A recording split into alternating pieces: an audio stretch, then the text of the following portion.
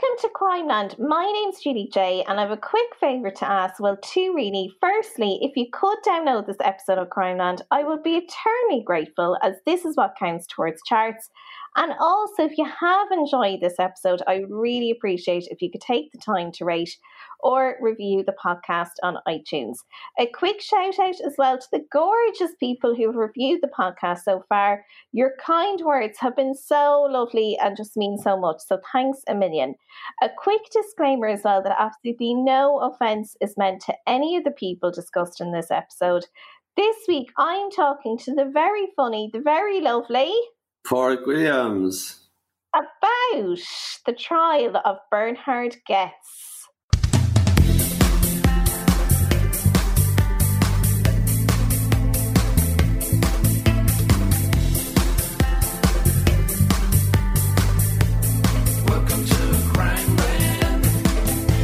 Now, have you heard of this fella?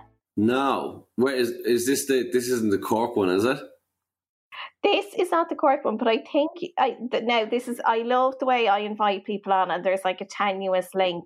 So when I did El Chapo, Stephen Mullen, as we know, his mother is Argentinian. So I was like, you'd be perfect for this. And he was like, you know that El Chapo was Colombian. I was like, but for the Spanish bits, like for the pronunciation, you'd be great.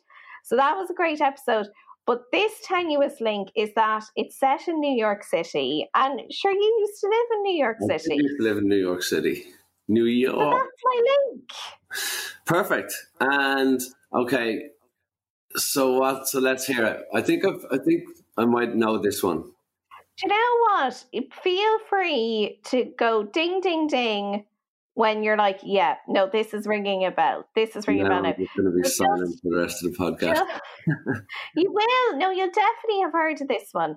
And there's actually, it's quite current at the moment because there's something on Netflix about it, which I'll get to. But in terms of sources as well, just to say obviously our old friend Wikipedia, I think we should all be donating €2 a month to Wikipedia. It's a great resource. Use it all the time. Oxygen.com by Gina, there was a great article by Gina Tron where she discussed this case, and also the website, which is a really good website, especially if you're a complete nerd like me. It's called Famous Trials, and there was a great article on that as well by Professor Douglas Linder. And there is a show at the moment, I think it dropped on Netflix last week. It's called Trial by Media. Great show, and one of the episodes is actually dedicated to this case. Trial by Media. I like that.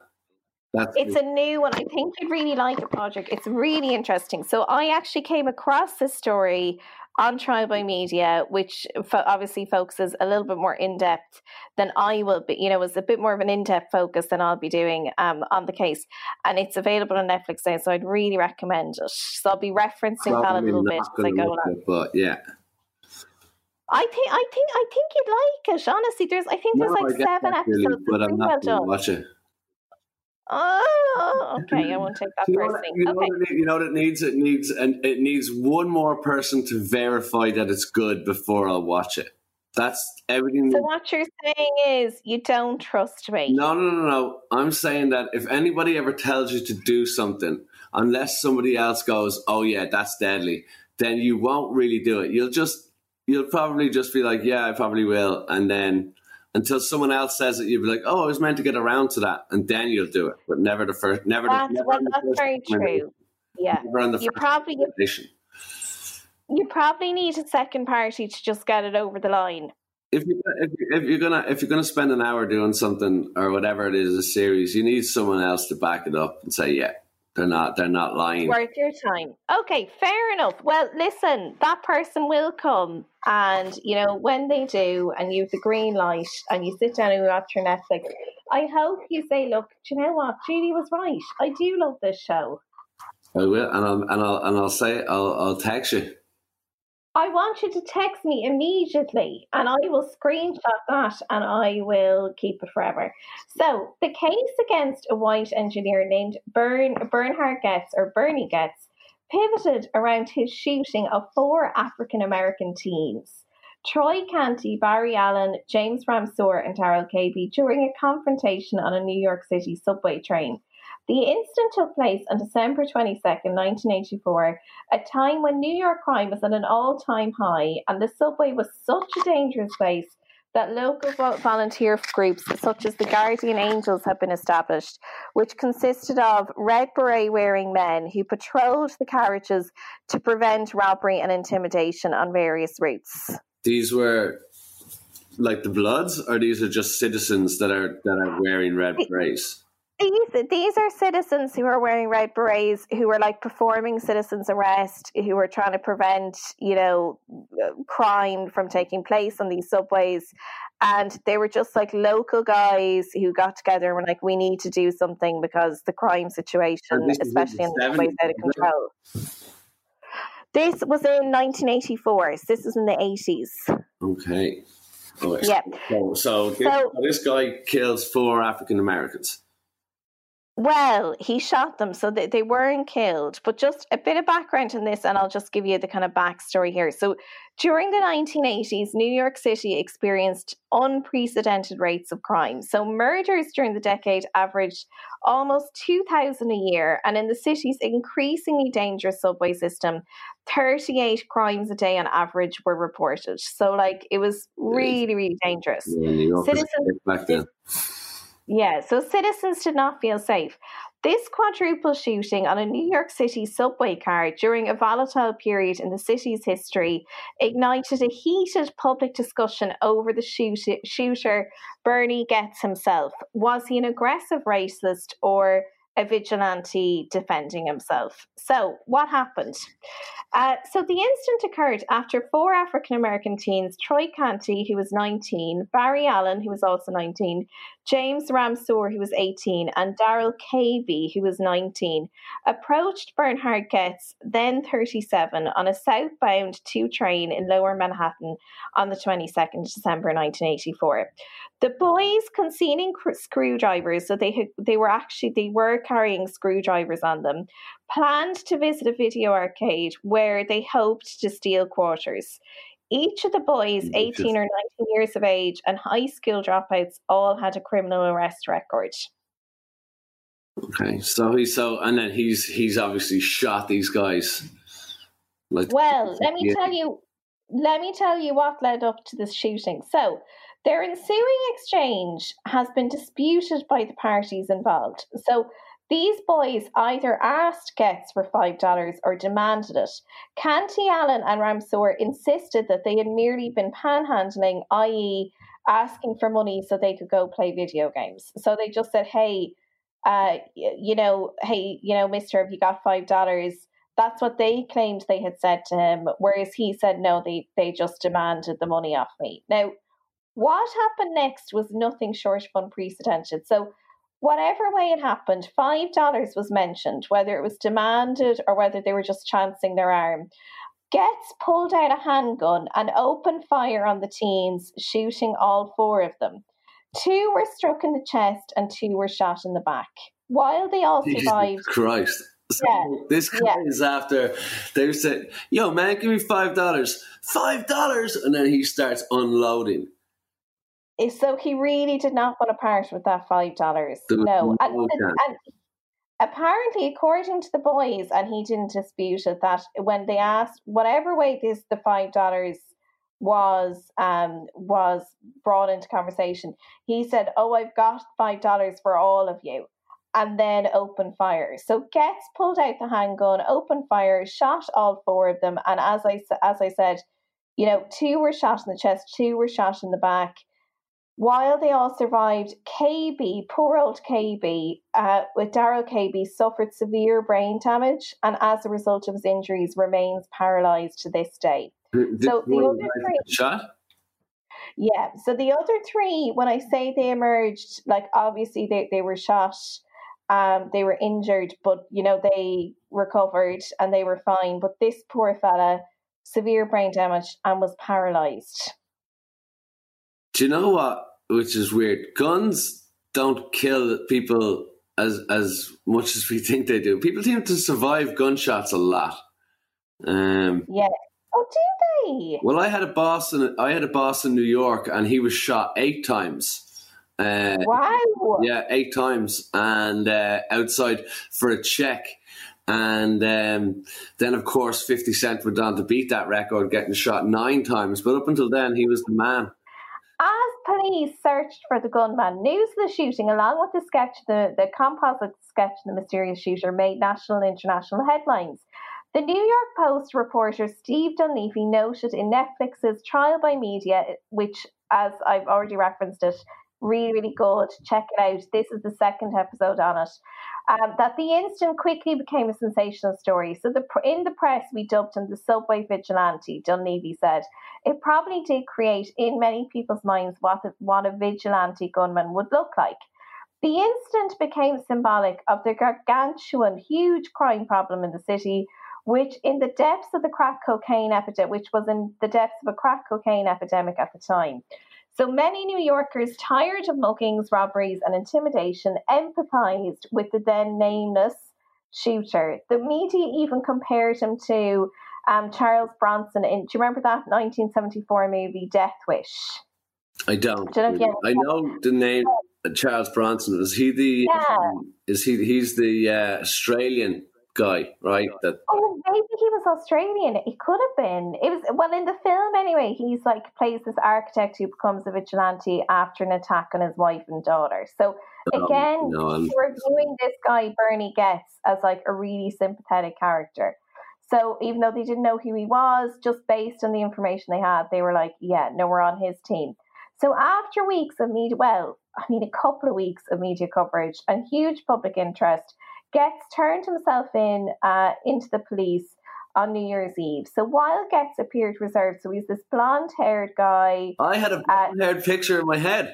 Turned himself in, and he did come across as kind of reserved, like a shy guy. T-shirt, denim jeans. You can tell this guy. Well, I think in Goetz's defence, I think we were all wearing a T-shirt and denim jeans, and either that or luminous cycling shorts. So Goetz spoke openly, which this is a bit, I suppose, even though he came across as kind of reserved, it was strange the way he spoke about the crime. So he spoke really openly about the attack, which fueled massive debates about crime, self-defense and gun ownership, and of course, racial tensions. So Goetz told investigators, he went in, spoke to the cops, basically they pressed record and they didn't even have to ask a question. He just volunteered everything, just told the whole story. He said he'd been violently mugged 3 years earlier by 3 teens, and as a result had applied for a gun license but was rejected. He then bought a gun from Florida and had it transported to his apartment in Greenwich, which also served as his place of work as an electrical repair technician. The NRA, which is of course the National Rifle Association, used his inability to buy a weapon at the time to put pressure on New York City to relax its gun laws in the aftermath of this incident. Wow. So the gun, so Goetz had obviously, he had become daily tabloid fodder. Everywhere he went, so did this swarm of cameras and reporters. So one of the more interesting aspects of him was that, as I said, although he appeared meek, he did seem to court the media attention. And the way he spoke about the crime itself, was just astonishing. So he did interviews with Geraldo Rivera and Barbara Walters. His face and name were plastered on shirts. He was kind of, I suppose, propelled this hero status amongst, New Yorkers. So lawyer Ron Kuby, he represented Darryl KB in a civil case against Goetz, and he plays quite a significant role in the Netflix adaptation of this, or documentary.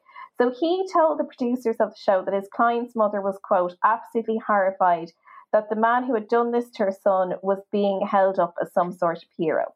So also, the way massive short-sighted social issue where they're portraying him as the Batman character of standing up for civil liberties or whatever like that, when the actual key problem is that these kids don't have anything and society isn't doing anything to help them. I don't think they're just... Exactly. Yeah. So and I think actually the more people learned of the case, it was clear that it was certainly racially motivated. Like, essentially, Bernie Goetz would not have shot these kids if they had been white.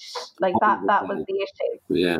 So, but the wave of public opinion did become a bit more divisive after the police released Goetz's interrogation tape, where he came across as a man lacking any discernible regret and spoke about the victims in like a really callous, unemotional way.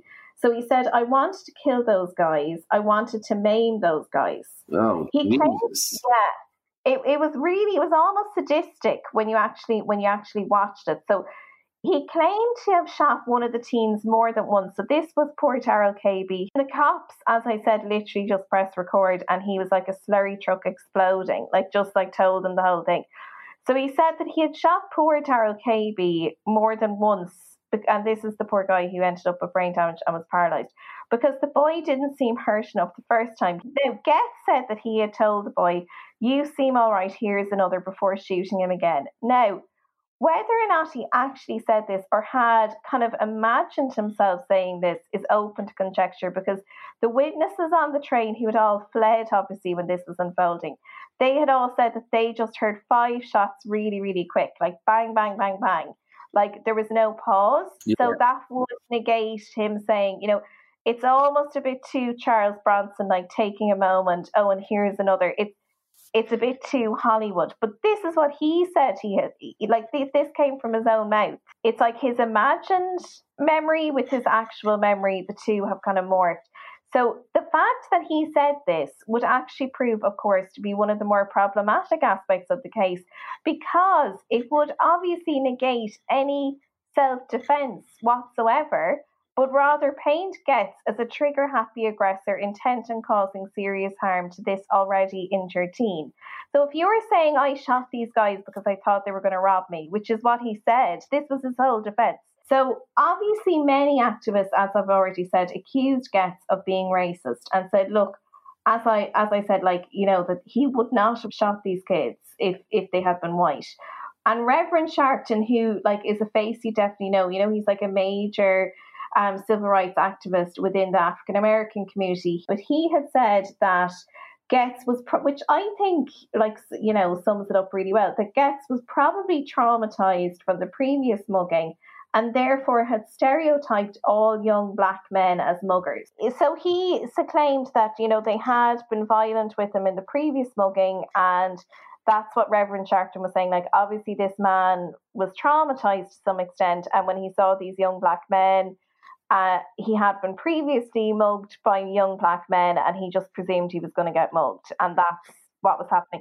So the trial itself sparked huge media interest, and the courthouse was subject to many demonstrations, ranging from those who supported Goetz and were angry at the mounting crime statistics in the city, and the guardian angels who also supported Goetz, to civil rights groups who insisted, as I've already said, that this was a racially motivated crime and nothing less.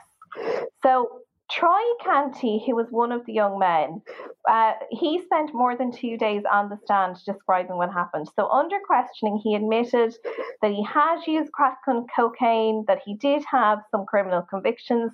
He explained that himself and his friends had boarded the train, and he did admit that actually their intention had been to rob video games at a video arcade.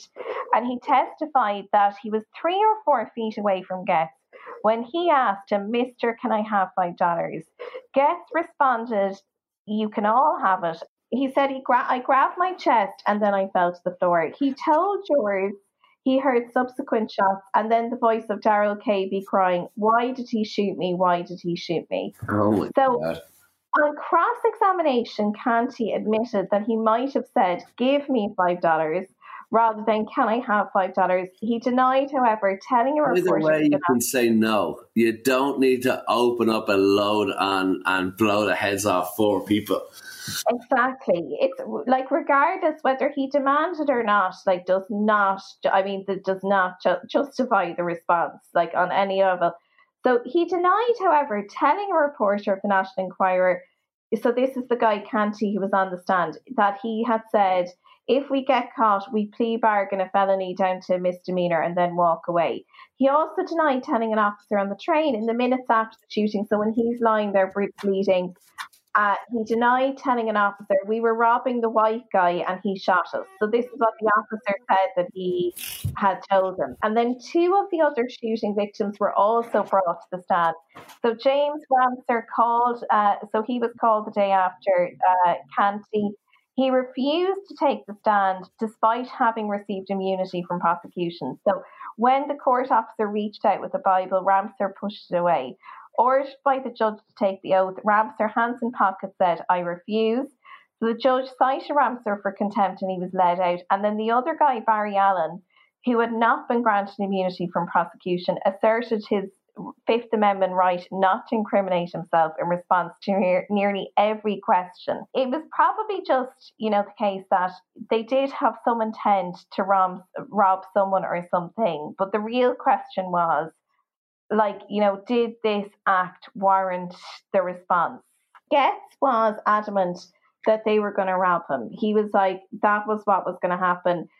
The fact that, one fellow was like, I don't want to testify. The other guy was like, we weren't going to rob him. And the other guy basically pleaded the fifth to everything. Okay, maybe they did have robbery on their minds. Goetz was acquitted of attempted murder and first-degree assault charges by a mostly white jury in 1987. Goetz was only convicted on the charge of carrying an unlicensed weapon in a public place.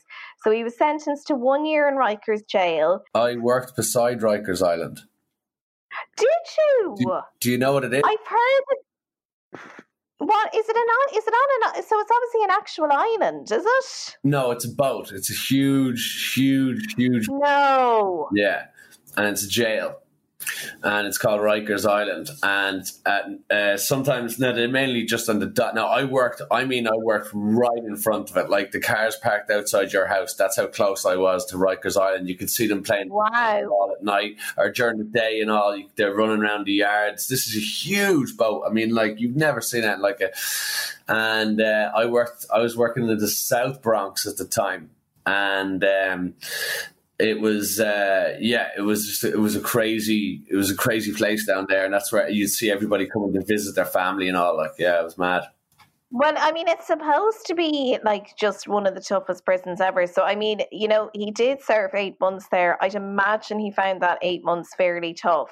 So in 1996, 11 years after the shooting, he was sued for damages in civil court for permanently injuring KB. During that trial, KB's lawyers pointed out that Goetz had made racial slurs about Black and Hispanic people during a 1980 building association meeting. Goetz admitted using those slurs and did say he had been ashamed to use them. The mostly non-white jurors determined that Goetz had acted recklessly and had deliberately inflicted emotional distress on KB. KB was awarded $43 million but never saw any of it because Goetz filed for bankruptcy less than a week after the verdict. So just one day after the civil trial concluded, the New York Daily News led with a headline, "No hero never was," in reference to Goetz. Did they get paid? They never saw a penny because he filed for bankruptcy, so they never got any money out of him whatsoever. No way. But the lawyer was adamant that his mother just wanted him to be held accountable, that was the main thing. Yeah. So I think she was 8 months in Rikers Island would have fucked him up. Well, I mean, you would hope that, certainly for what he inflicted on these young men, and especially Daryl KB, who very much got a life sentence. You would hope that would have been the case. But, at least for his mom's sake, especially, the newspapers were like, no, this guy was never a hero, which kind of, was a triumph for them. Yeah. So Goetz, now 72, still lives in the same small apartment in Manhattan.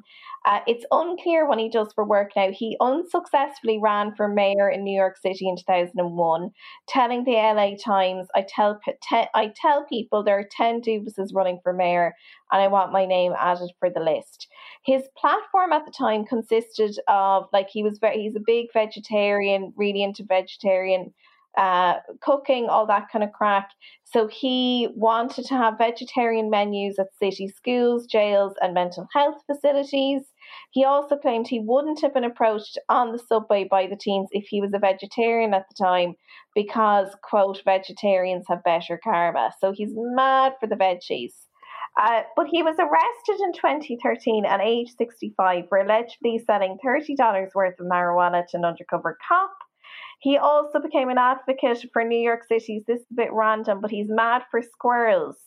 So he became an advocate for squirrels and keeps busy nursing squirrels. And he even nurses some of them in his own home.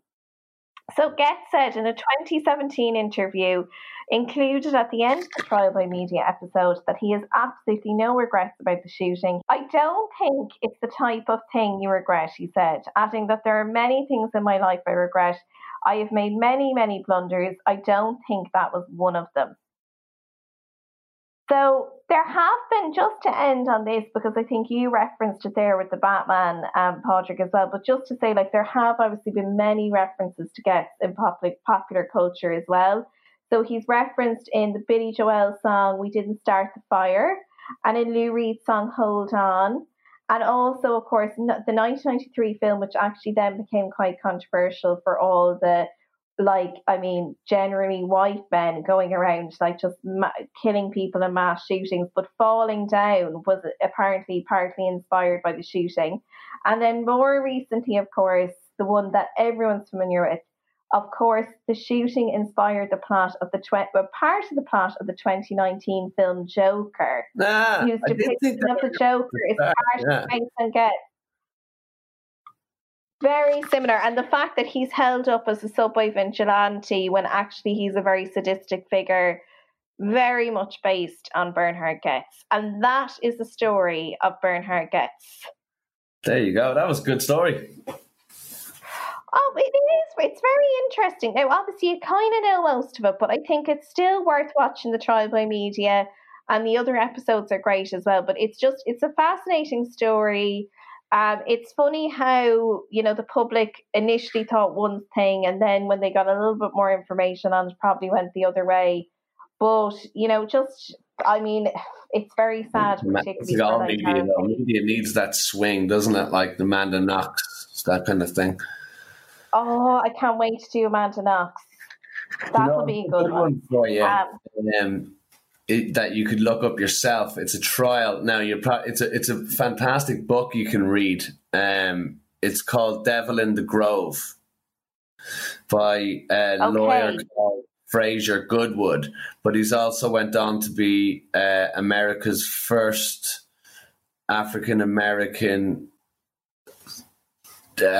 Secretary of Law or something like that, whatever the highest position in he became a senator of law or whatever like that in like the 90s or whatever that, or late, it was something, I can't remember the book now, but Fraser Goodwood, Devil in the Grove. It's a fascinating story. It's about 4 murders down in Mississippi or Mississippi or Alabama. That's what it was.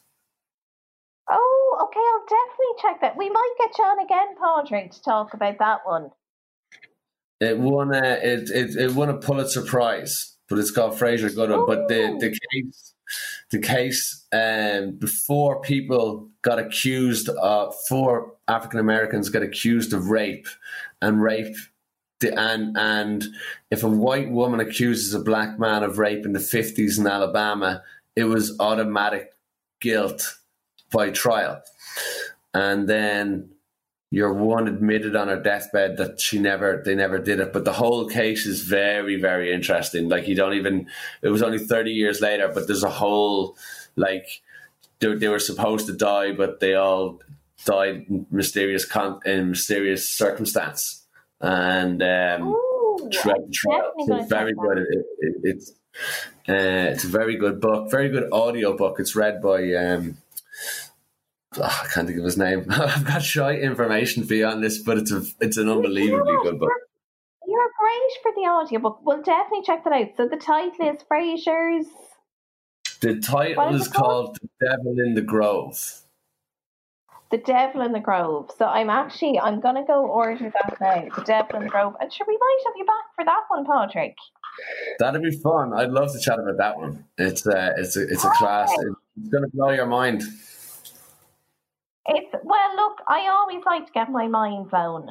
It's something I'm quite partial to. Padraig, it's been an absolute pleasure. If we're looking for you online, are you on the Instagram and all the rest? I'm on Podge Williams and Instagram, former comedian, and wasn't that good anyway. So word. Stop fishing. Where you are, you will be. Continue fishing.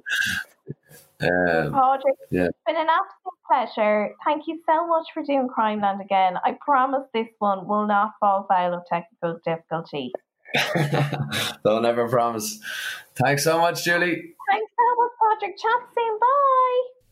This podcast is part of the Head Stuff Podcast Network.